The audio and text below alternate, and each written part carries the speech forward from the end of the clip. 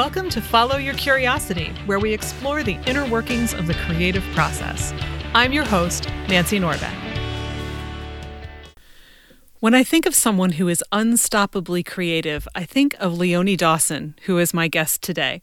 As you'll hear, Leonie is an artist, writer, and inveterate experimenter who built a 7-figure business by trying as many things as possible to see what she loved the most, and runs on the philosophy that whoever's having the most fun wins. We talk about everything from how she encourages creativity with her kids, to her decision to leave social media, to the fact that it really is okay to decide not only who you want to work with, but who you don't, and a whole lot more. This is a wide-ranging conversation that offers a lot to chew on for any creative soul or entrepreneur.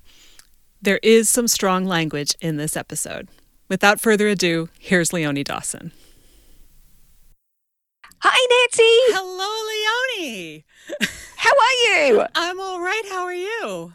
I'm awesome. Thank you so much for allowing me to do this. I so appreciate it. Oh, thank you. I'm excited to talk to you. I always start by asking my guests how they got started in their creative pursuits, whether it was something that they did as a kid or something they found later. So what's your story? Oh, for me, it's definitely something I've always done. I knew from the age of 4 that I wanted to be a writer or an artist or a poet or somebody who changed the world. And the practical parts of life were never something that were super up my alley. It's something I've had to teach myself later. I'm like, oh, okay, I need to survive. Funny how that works. Yeah. So, I mean, were your family supportive of that, or did they try to tell you, no, you have to do something sensible and practical that, will earn you a solid living, or did they just roll with whatever it was that you wanted to do? So on one level, super supportive in that they encouraged all my creative pursuits, and even when they had no money, they would spend their last bits of money on providing me with anything that would help extend me. I remember my mum, I wanted to learn guitar, and I remember she bought me a guitar for $100, and it was the last money they had in their bank account. And she was like, I actually don't know how we're going to buy groceries this week, but sure, we'll buy you a guitar. Wow. Spoiler alert, I am a terrible musician, but we learned that. So on that front, very, very supportive, and I'm very grateful for that, particularly my mum. But in terms of it being a career, no, that was not an option. My parents always said, you cannot have a creative career, you will not earn any money from it. All artists are starving. And they also said, don't have a business either, because all businesses fail in the first 5 years. And they also told me not to earn over the highest tax bracket, because then I'd be earning too much tax. So I listened to probably none of that, clearly. I was just thinking, how did that work out? I know. I'm somebody who definitely earns in the highest tax bracket with a creative business. Yeah, literally everything they told you not to do. I love it. Yeah. So the guitar failed, but other things did not. No, not whatsoever. For me, I think the art and the writing has always just been a constant. And for me, when blogging started, I thought it was the most amazing invention ever. Back in 2004, I think I found blogs. And for me, I was like, oh my God, this is a way I can share my creations with the world. This is how I can share my journal with the world. And I remember when I was a teenager, I went to boarding school for a while, and it was awesome. And our art teacher gave us these big, beautiful journals to use as artist sketchbooks, and I would draw in it and paint in it and collage it, and then I would send it around my boarding school dorm, and everyone could read my diary, and everyone was like, are you not embarrassed? I was like, why would I be embarrassed? But then other people started doing it as well, and I got to see their journals, and it was just the greatest joy. So I still do exactly that, and I feel like I get to send my journal around the world now without having to chase it down in the boarding school, Yeah, and I have to think that anybody who thought that it would be embarrassing to share a journal found themselves less embarrassed once more people were doing it. And you could all see that, I'm not the only one who is worried about this or scared about that or, is a huge fan of whoever was popular at the time. Yeah. I think I learned very early on that it's a real gift and it's a powerful thing to be vulnerable. It's not a weak thing whatsoever. I, you know, so many people talk about that now, but I feel like there's a huge gap between understanding, like anybody who's read Brene Brown or, any number of other people. It's like, yeah, this vulnerability thing, that's great. And yet, if they have to actually do it, they're like, it's great for everybody else. I'm not so no, you can just pass. I'll pass for now. You go right ahead. So since you brought that up, I'm wondering if you have any thoughts about that. Sure. I mean, for me, I am not vulnerable 24/7 with the whole wide world. Like I pick and choose. And, I'm kind of well known for talking about all parts of life. I've shared about postnatal depression and my depressive episodes and the parts in life that are really difficult. And however, I don't tend to like live stream them. I tend to, seek support in my inner circle first and get through it and then be able to look back on it and then create and share from that place because I don't know if it would be a healthy or helpful thing for me to live stream the shitholery.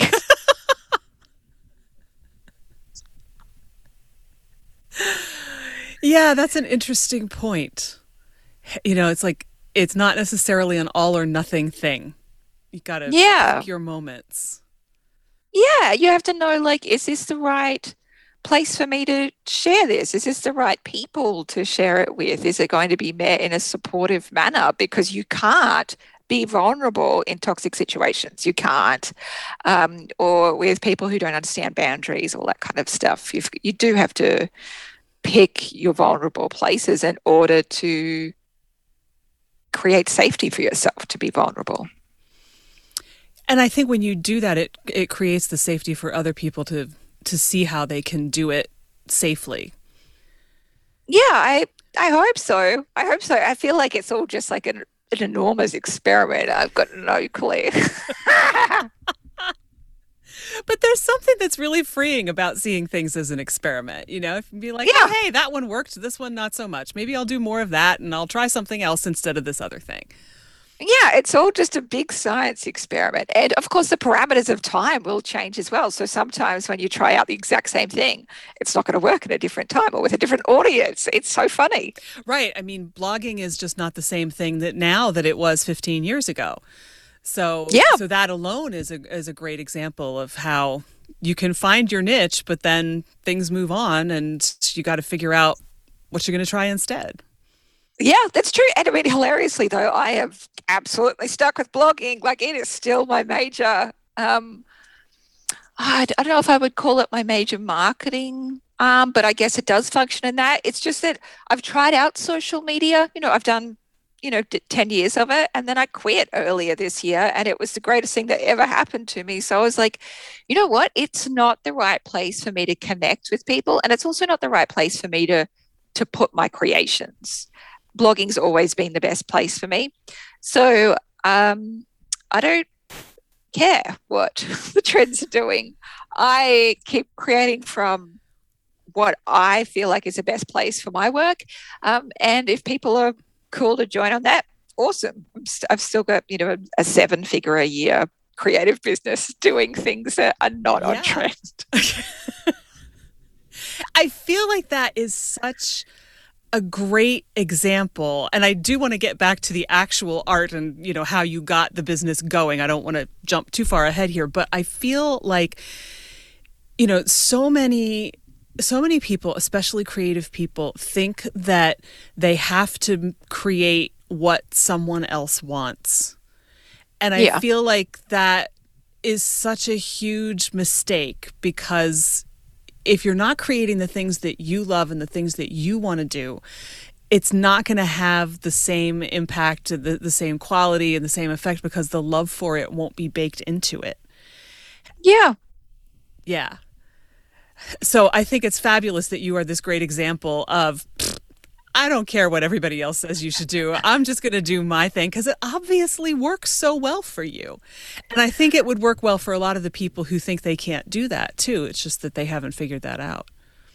Yeah, for sure. And I mean, for me, like I've always, like from a purely practical point of view, I've always kind of married my blog with my mailing list. So anything I create on my blog goes out to my mailing list. So, on one level, because newsletters are the new big thing, like I've somehow managed to be on trend again. But like I did newsletters like back when it was like a new invention as well. It all just comes back in circles, really. It's like fashion, right? Every so many Yeah. years, it all comes back. So Yeah. so like I said, I want to get back to how you started doing seriously creative stuff and how that led into creating your business and where you went with it from there, which is a huge question. So feel free to start where it makes the most sense and tell us how that went. Sure. I mean, for me, it was like play. And like I always feel concerned when people are like, oh, I just need to find out my purpose or I need to find out what I need to do. Like it's a hard thing. You get to play, you get to explore, you get to experience, and you get to like write a big list of all the things you've ever possibly wondered about and then go try them out. Like I even did fucking belly dancing once. Like I am not somebody who's no, but I gave it a go because it was on my list of things to try out. So there was like a few years there where I was just trying out everything. And married with the fact that I was sharing about it online as well. It started with like message boards. This is before social Mm-hmm. media. And I found a message board that I just loved and met some wonderful people on. And 20 years on, there's still a bunch that are my friends and are clients and all kinds of stuff. But, I was building those relationships then and sharing about what I did then. And so everything that I made, it was like artworks, or I started selling print at markets and then selling on Etsy and doing custom commission, and then started blogging and then did like retreats and workshops and tarot reading and all the things. I would just try it all and see what it was like.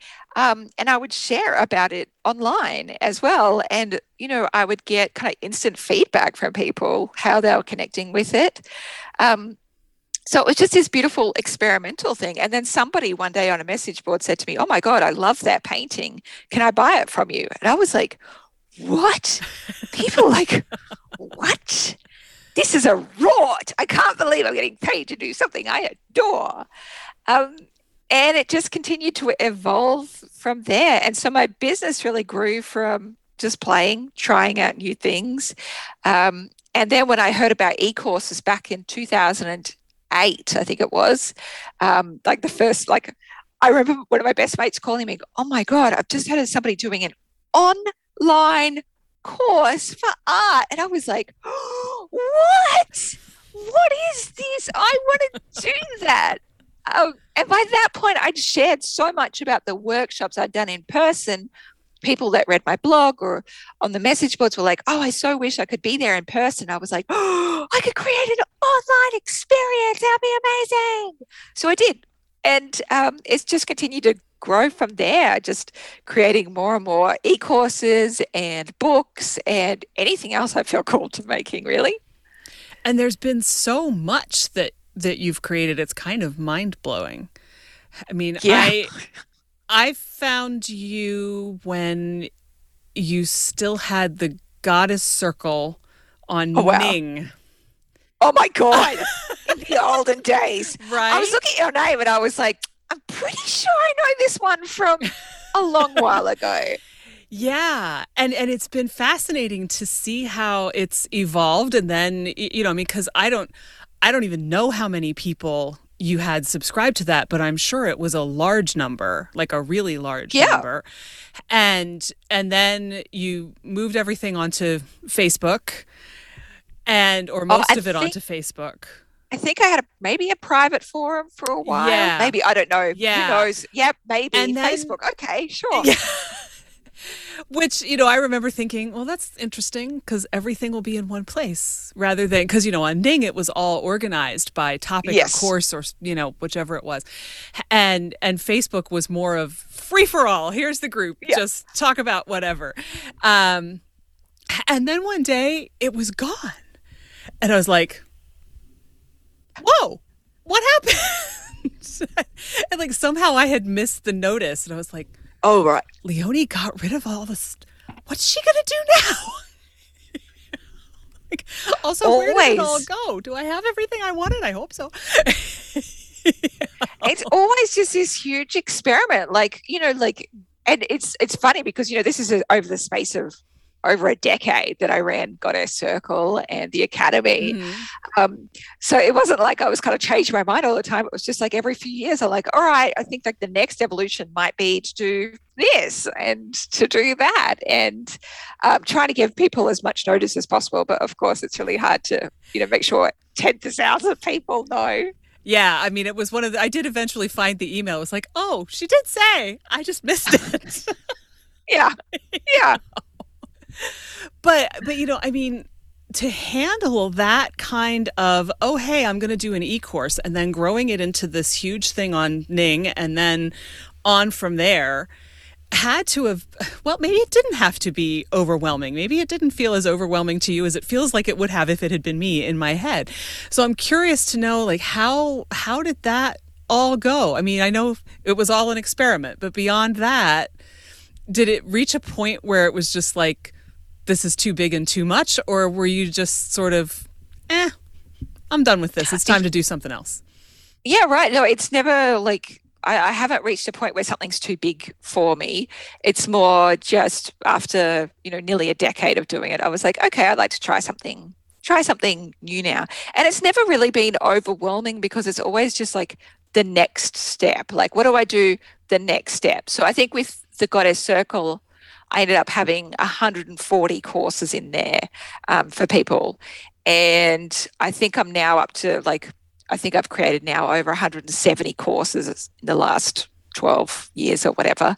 And that seems very overwhelming when you look at it from that perspective. But in the moment, I was just doing the next thing, Mm-hmm. The next course, the next program, the next resource, whatever would help people. I'd just make that. And so it wasn't overwhelming. Were you shocked at the number of people who signed up for Goddess Circle? Or by that time, were you kind of expecting it? Good question. No, I don't think I've ever really been shocked. Excited, but not shocked. So for me, it was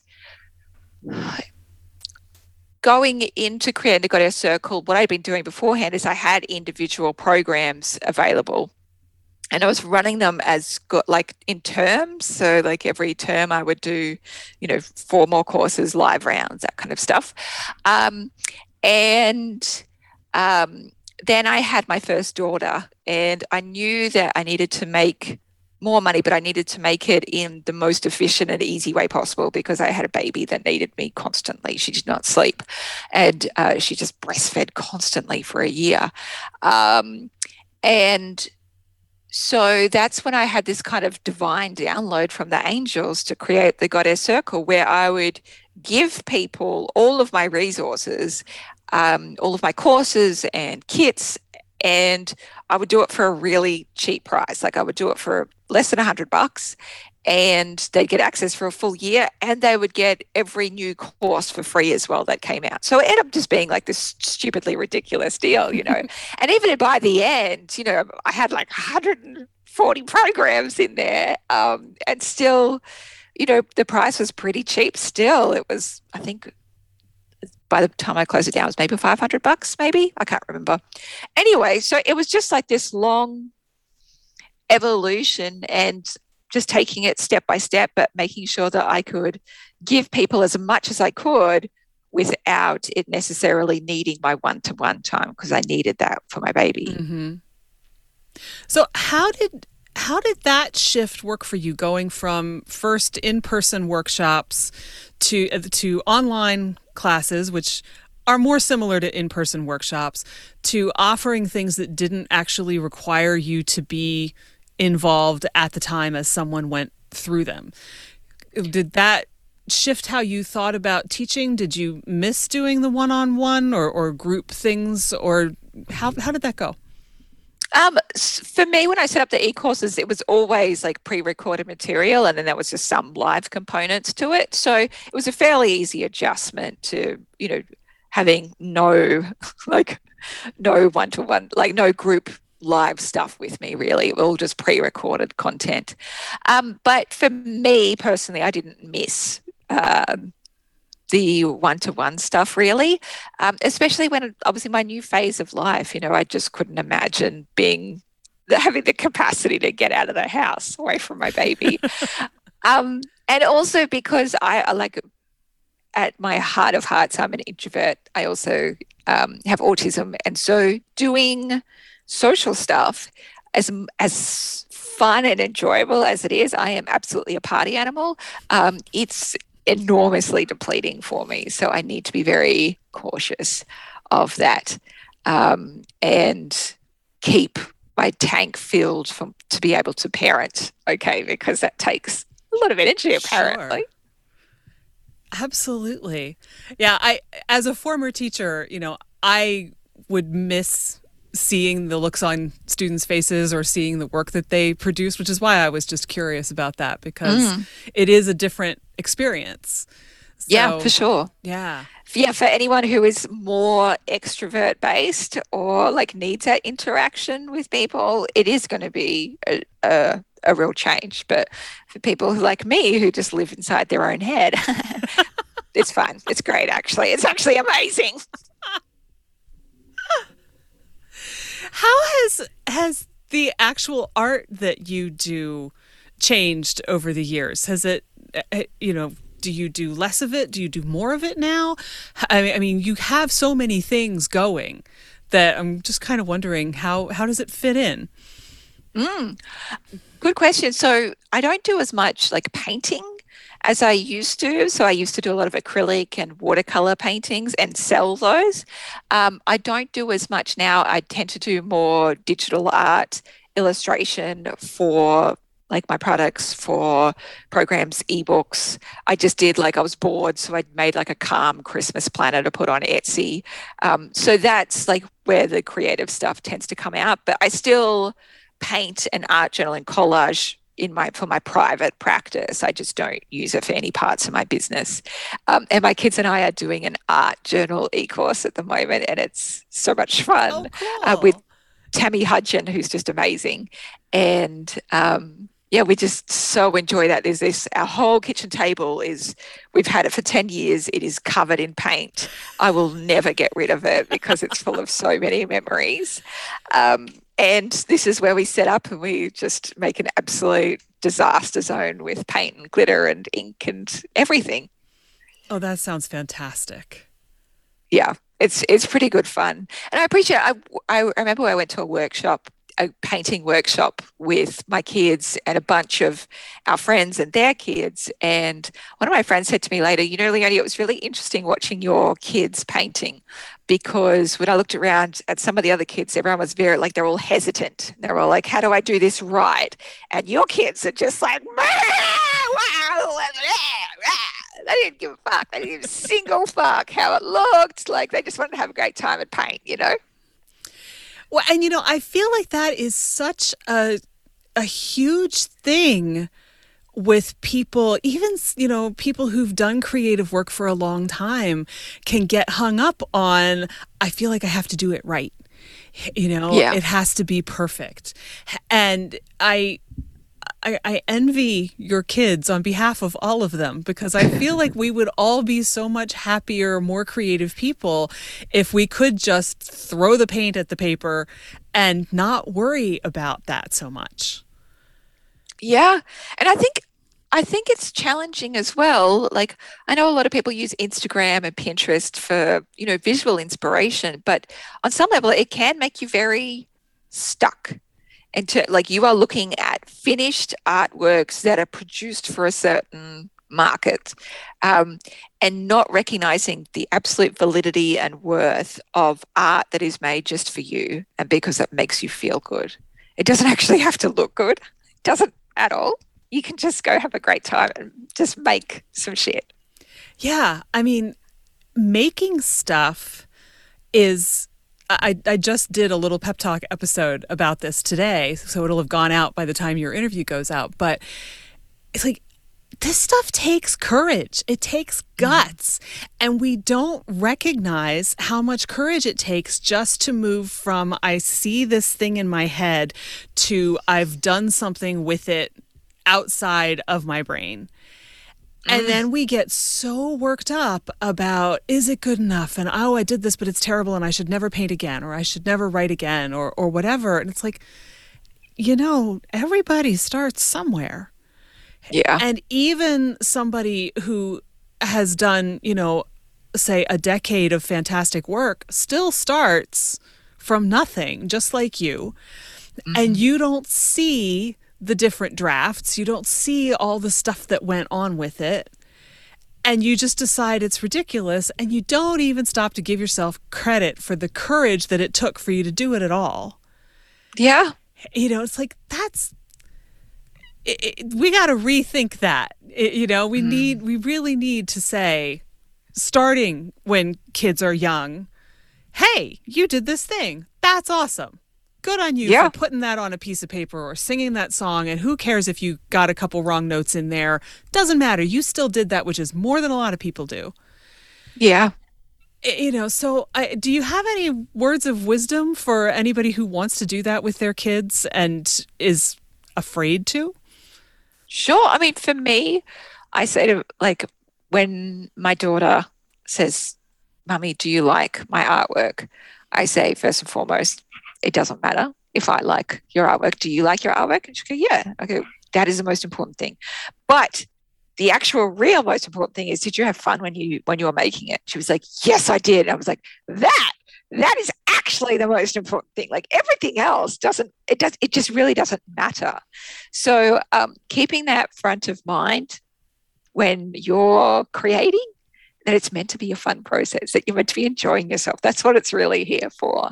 And that the end product is just a random side effect of that fun experience, really. I love that way of putting that. It's a random side effect. And it's just like, oh, that's what happened when I had that amount of fun. Yeah, that is such a great way of looking at it. Almost like the finished product is the souvenir of the fact that you did this awesome thing. Yeah. Yeah. I mean, stuff got marked in the process, and that is that's the markings. It's like this table. This table is the random side effect of all the art we've done over the last decade. Yeah, you have a particularly great souvenir. It's fantastic. I do. And I mean, I know that some parents, don't feel like they can arm their kids with paints and inks and stuff because, they're in a rented house or they just don't want to wreck everything. And my recommendation is just give them watercolors. Watercolors are totally great. And when my kids were little and just spilled shit constantly and got it all over their face and hands or whatever, watercolor, because it's just, you can just wipe it down and it's fine. You can get on with your life. Save the more difficult acrylics till they actually have some hand-eye coordination and behavior skills. Yeah. No, you could be spending hours of your life cleaning that stuff up. Yeah. That's why I was like, I want this to still be an enjoyable process, not something that I regret constantly. So, and I wouldn't even give them the tubes of watercolor paint. It was just dry, the dry cake tins. Like that's all we got. And they are going to be all just black and brown by the end and whatever. That's fantastic. It'll be very interesting to see how your kids approach art as they get older. Yeah, I'm fascinated. Just see whatever their journey unfolds. But of course, they also may live their life in reaction to this level of creative hippie, you know what I mean? My 11-year-old currently dresses like a goth, which is hilarious to this very rainbow hippie. So of course they're going to be. Of course. And they need to experiment with that too. Yeah, totally, right? Yeah. So whatever their journey is, that's great. But I can only just do the best I can from here and try and enjoy myself wherever I can. I feel like that's another thing that gets lost too. I hear so many people say, oh well, they call it work because it isn't supposed to be fun, or things like that. Not just about work, about anything. It's like I'm pretty sure we're supposed to enjoy this experience as much as we possibly can while we're still breathing. Mm. And yet I feel like, the culture has just, especially on my side of the pond, has driven this whole, I have this image in my head like the Industrial Revolution somehow caused us to believe that we should be more like a factory machine than like a human being. And so now, we're supposed to work forever without having much vacation, and we're supposed to constantly put in extra hours, even if it's killing us. And, and I feel like we need to get back to the idea that, no, you know what? We're supposed to be having fun. Mm. Yeah, fine. And I guess that's why, the Great Resignation was kind of fueled by this when people realized that they actually didn't need as much money to live, when they live simpler lives. And to recognize that they have freedom and flexibility to, to work online for a lot of different companies or to do their own thing, because the startup business market really grew over this pandemic period. Yeah, for me, I guess I never wanted to give up my creativity or my kids. And so I needed to create some way around that so that I could have everything, have my cake and eat it too. But, even when I worked I used to work in the public service, I never submitted to being ordinary. Mm-hmm. I was always coming up with some madcap schemes to take, I'd say, glitter into the belly of the beast. Like, how can we create as much fun and as much love and, irreverence in this place as possible? And so I would just do the weirdest shit. Like, I had a hugging competition at work one day and hugged 400 people in one day in my office building. And then I pitched to a department head that I create like a newsletter and go around and interview people in our department about, who they were and their passions and their dreams and stuff, so that everyone could get to know each other on a bigger basis, on a better basis. And I had angel cards always at my desk. I was always giving card readings at my desk. If I walked into an elevator at work, anybody who knew me would immediately turn around and present their shoulders because they knew I'd given them a massage. It was so much fun. The most wizened old finance guys like, oh, Leonie, that's great. Let's go. So fun. So fun. So they went for it. They didn't look at you and say, what's wrong with you? Get back to work. No. They never had that discussion. I would just get department heads saying, thanks so much for bringing so much joy to the department. I'm like, yeah, of course. Wow. I feel like this could be, your next course or a mini course, because I feel like workplaces need that kind of energy and people are afraid to step out of line. Yeah. Well, you just micro step and, I kind of would get as much approval as I thought I would need, to do the newsletter and stuff like that. But yeah, there's when you're enthusiastic, people will go for a lot of things. I love the image that I have now of you just kind of killing them with enthusiasm.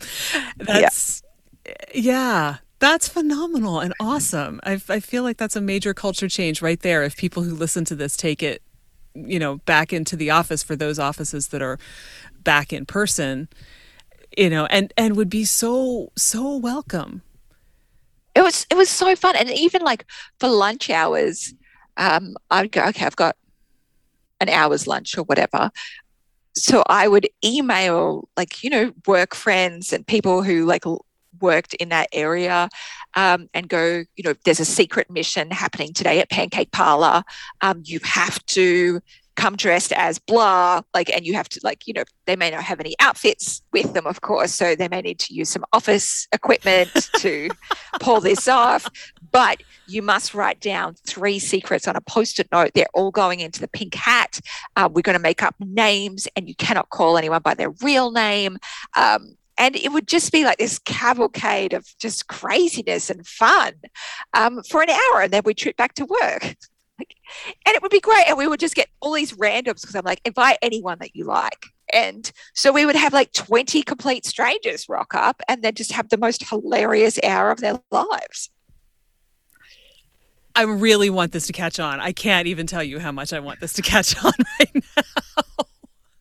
Just treat your life like performance art, just like, what can I do that's over the top today? And when it was springtime, as soon as it was like 25 degrees Celsius, which is like, somewhat not freezing anymore, we would have a 25-degree party in the park outside my office for lunch, and we would frolic. We would literally frolic. I would make everyone frolic through the garden, and we would just have the most glorious picnic under the sun, with just complete randos, like whoever showed up, great.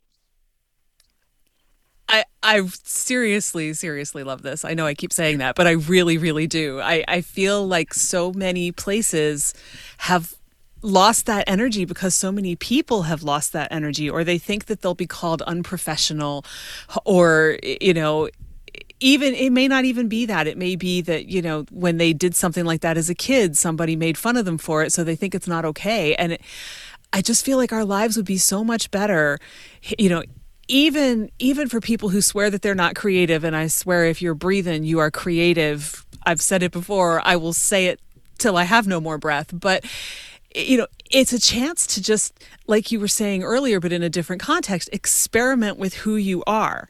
Experiment with having permission to frolic outside on the first really nice day of the year, just because you can. And I think once you have that kind of permission, you're much more likely to branch into the other things that you've wanted to do all this time, but for whatever reason, believe you can't do. And then how is the world not a better place for it? Yeah. And here's the thing, like, I'm sure some people may have, I mean, now that I think back on it, I wasn't really thinking at the time. I'm sure some people just thought, this chick is a bit too much. This chick is a bit much. But my philosophy is like, whoever's having the most fun wins. Like, would I prefer to be the person having fun, or I prefer to be the person who's like being cynical about having fun? No, I'm always going to choose fun and hilarious and ridiculous. And if some people are like about it, well, they're probably not very pleasant to be around. So I don't really care. I'm not really interested in their opinion because they don't seem like much fun. I think that's totally reasonable. It's like kind of like knowing your audience. Like, okay, you're not my audience. See you later. I'm going to go have fun. Yeah, that's exactly right. Like, continue being miserable. Carry on. I'm sure you'll find something else to be cross about. I'm sure you will. Sooner rather than later. Yeah. It's so fascinating to me to imagine that happening in, a presumably fairly staid government setting. So was anybody surprised? I can't imagine that they were when you branched out and started doing your own wild creative thing. Yeah, not surprised whatsoever. Just, yeah, that makes that lines up. That really lines up with that situation. Do you think... I'm kind of, new to the whole world of neurodivergence myself, just having found out that I have ADHD earlier this year, and nobody ever knew, but boy, it explains a lot. Do you think that your neurodivergence influences all of that, makes you more likely to say, I want to go have a party where I'm going to go frolic outside because I can? How do you think that has influenced everything that you do? Because it has to have, I would think. How could it not? Sure. Yeah, for sure. I have no clue what level is personality and what clue is like, and what part is neurodivergence. It's all just a marvelous mystery. But it's pretty fun. And I appreciate that my brain works in a way where it's like, well, the person who's having the most amount of fun wins. So therefore, I shall have fun. And the same way works for, like, in terms of being authentic. I knew that even if I was authentic as myself and some people didn't like that, it's fine, because at least I got to be myself. And that would mean that I was having the most enjoyable life possible. And that the people who it did resonate with would kind of fit beautifully into that. I'd be known for who I actually was. So it just makes logical sense, really, to be self-confident, to be yourself, to be authentic, and to not really worry too much about other people. I think it's a logical point of view to take. I think it is. I think it's well, another one of those things that gets trained out of us. Sit down, be quiet, do as you're told. And in worse situations, you shouldn't feel that way. It's like, well, but I do. Yeah. And so we learn to hide it and try to deny it, rather than saying, sorry, this is how I feel. This is what's going on with me right now. And then we think that we're just not allowed to have that level of authenticity because it was, what we learned as kids, or even later on, in a relationship or a work environment or wherever. So, yeah, I think, because I'm also thinking, in terms of what you've done business-wise, that level of authenticity is like its own filter. The people who don't resonate with you are probably the people that you're not going to resonate with. So everybody's happy. They go do their thing. You do your thing.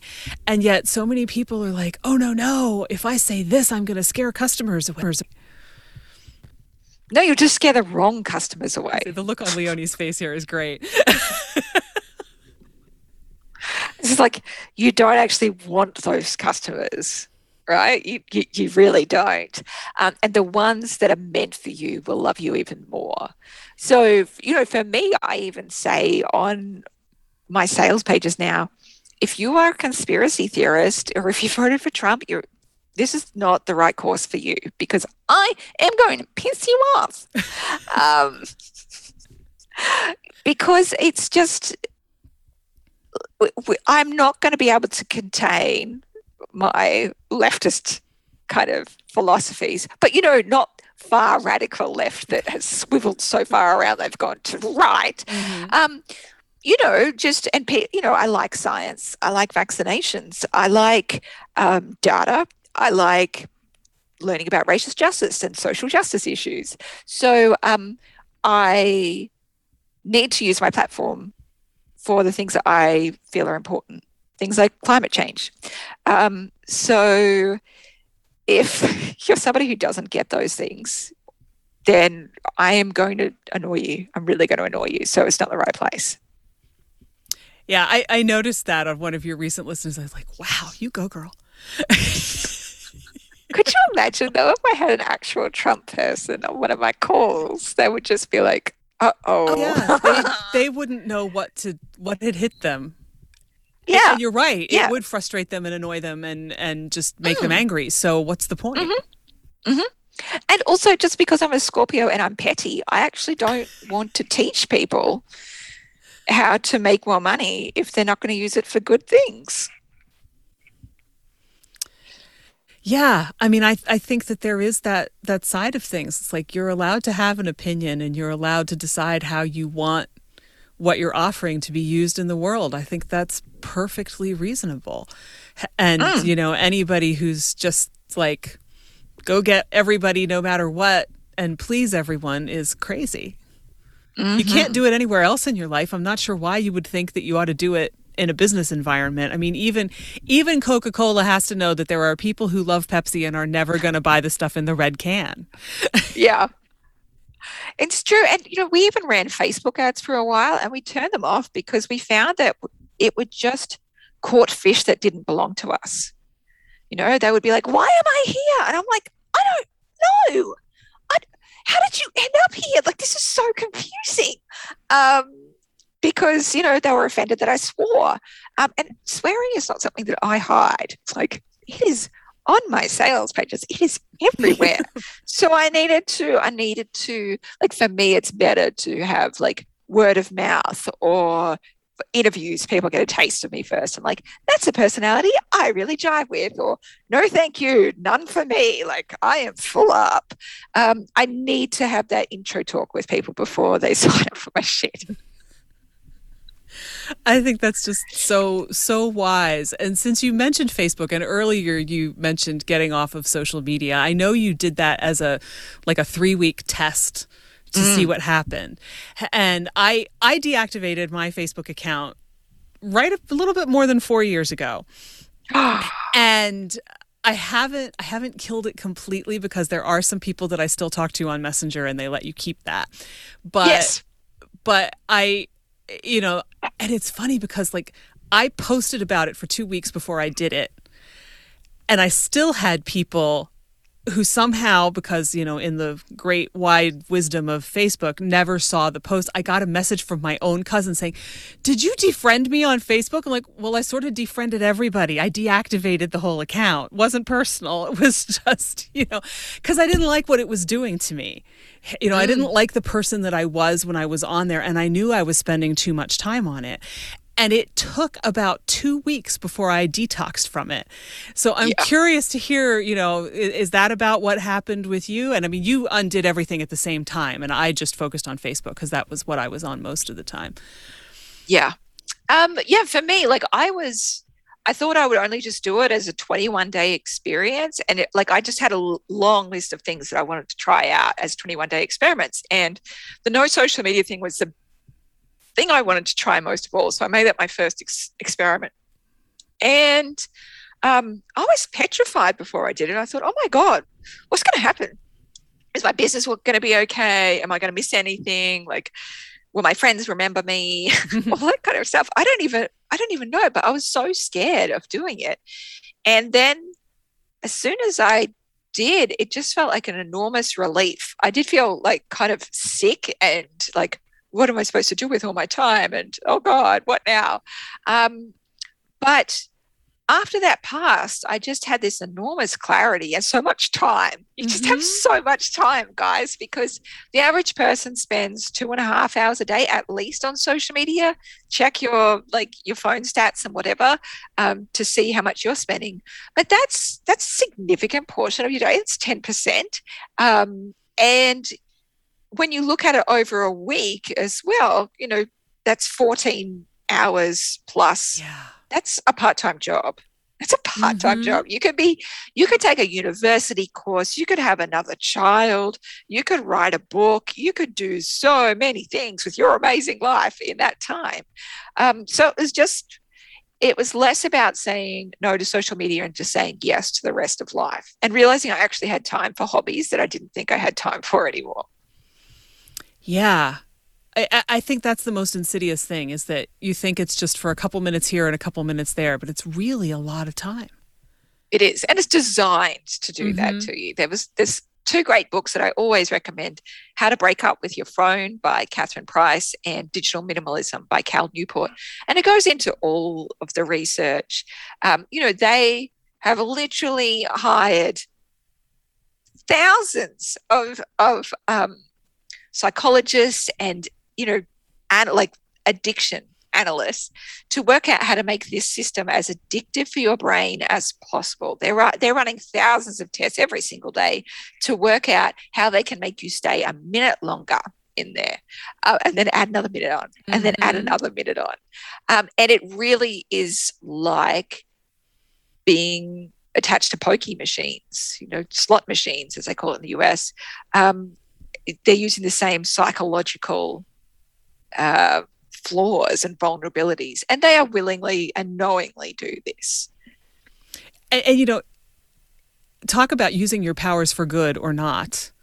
I mean, there's got to be some serious ethical considerations going into anybody who has a degree in psych and decides to use it that way. I just cannot fathom being one of those people, but that's what we have ethics for, I guess. But Yeah. yeah, I mean, it is so totally designed to hook you in and keep you there, and your whole life can pass by before you even realize that 5 minutes is gone. Yep. Your whole evening can be gone. And I hear people say, "Oh, I keep Facebook to, keep in touch with my friends." I'm like, I think you keep Facebook to keep in touch with your friends. But the algorithm makes sure that you keep Facebook so that you can keep going on Facebook. Yeah, And absolutely. spending all of your time there. And then you say, "Oh, but I don't have any time to write my book, and I don't have any time to paint." And it's like, yeah, you probably do. It's just that you're spending it there. Yeah, and I'm more connected with my friends now than I was, because before you're just like looking at everyone else's stuff, not necessarily interacting. But now I make an actual point to connect with people. So I am pen pals with dozens of my friends. We weren't pen pals before. And I feel like I learn so much more from just a letter or a card in the mail than I would in 1,000 like status updates, because they'll also tell me what's really going on as well, not just like the filtered version. And, actually spending time with people in person, like, when the pandemic allows, is hugely important. And I still do have Messenger for direct messaging with people, because that was the easiest platform for me to keep contacts. At some point that'll probably phase out, but yeah, it's great that you can keep Messenger, so you can still keep in contact with people. You just can't voyeuristically stare at everyone's shit. Yeah. And I love that you turned the whole thing into a course, because I feel like there have been so many people who feel like they want away from it, but so many people have been told, you have to post on Instagram, and you have to post on Facebook, and you have to do this and you have to do that in order to, sell your stuff. And obviously people were selling lots of stuff before any of these things existed. So it was really refreshing to see, oh, look, she's doing a course on how to market stuff without any of this. It's like, oh, hallelujah. We can all free ourselves from it. Because this is the thing, there are thousands of ways to market your business.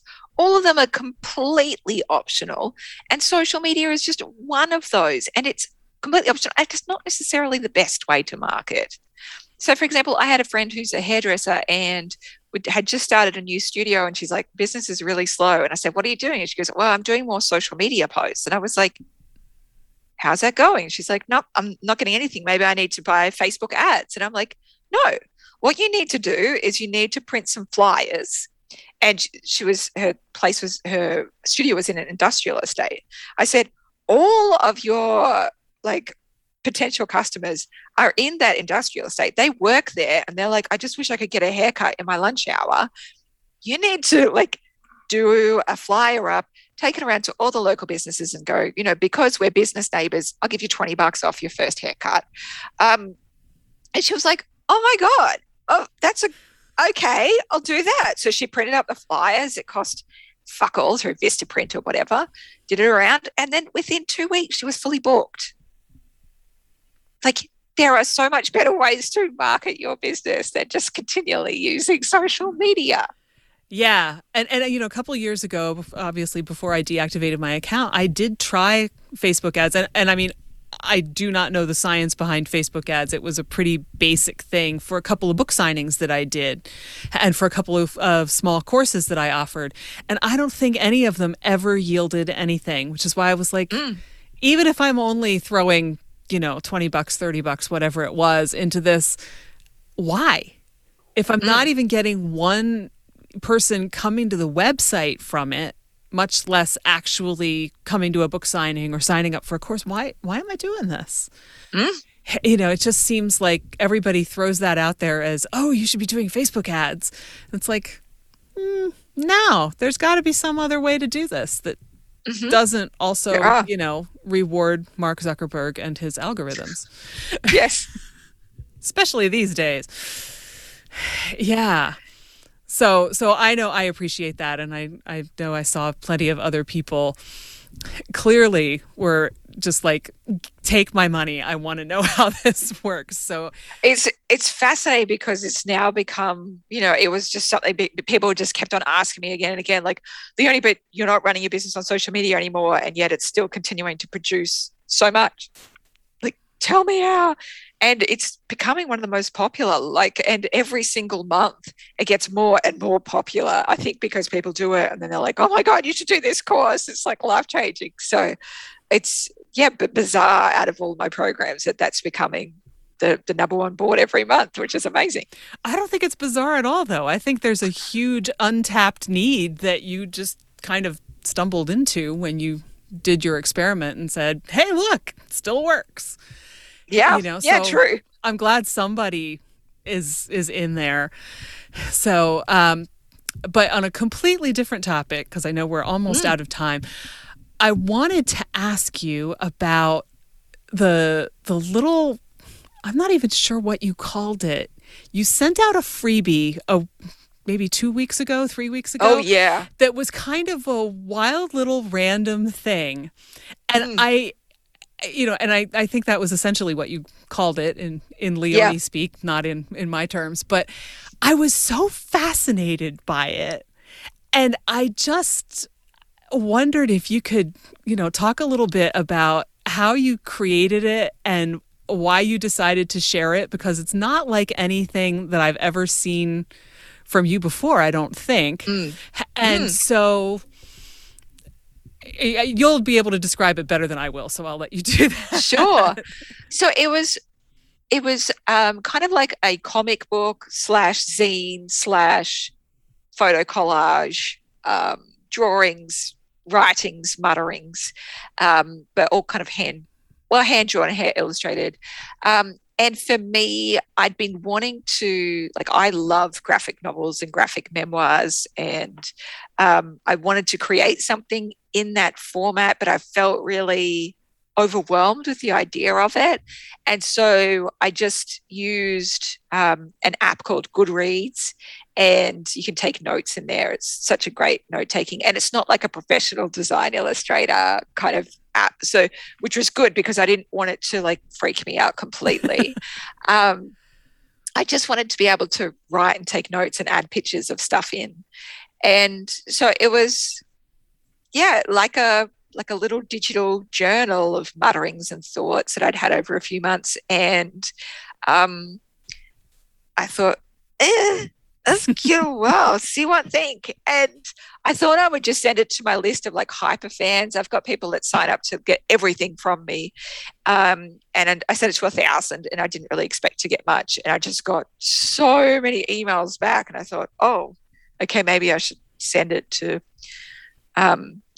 everyone as well, like everyone on my mailing list, because there's 50-something thousand on there, I think. And just the responses were really beautiful. I think just it being just a strange creative offering, me just going, I'm not really sure what this is, but it's stuff. I make something. You can look at it if you like. And people really enjoyed the energy of it. I think that because it's so different, I think it gave us a space to look at it differently and kind of go, this is interesting and different, and I'm not exactly sure what it is, but it's oddly compelling and really cool. And also, maybe I could share things that I'm not sure what they are, and that would be okay. Yeah. Yeah, I had a beautiful woman email me, and she runs a website. I'm pretty sure it's called the Mother Ranch. Let me quickly just double check, because I don't want her to get her URL wrong. Ranch or range? That will be the big question. Anyway, she emailed and said I was so inspired that I did the same thing. I opened up Goodreads and made a little something. It's themotherranch.com. And she ended up writing this beautiful handwriting and drawing this beautiful blog post about reactive attachment disorder, which is what some adopted children can experience, or children who've gone through extreme trauma. And it was so beautiful and compelling. And I was so touched that she'd written it. And just, if she'd written the words just in text, it wouldn't have had the same amount of impact. But because she could draw around it and color in that experience, it was that much more potent and powerful. It's just more permission to experiment. Yeah. I feel like that's a great theme and a great note to end on, actually.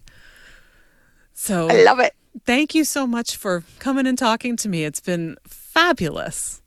Oh, thanks, Nancy. Thanks for letting me do this, and thanks for being a part of my world for so long. I so appreciate it. That's our show.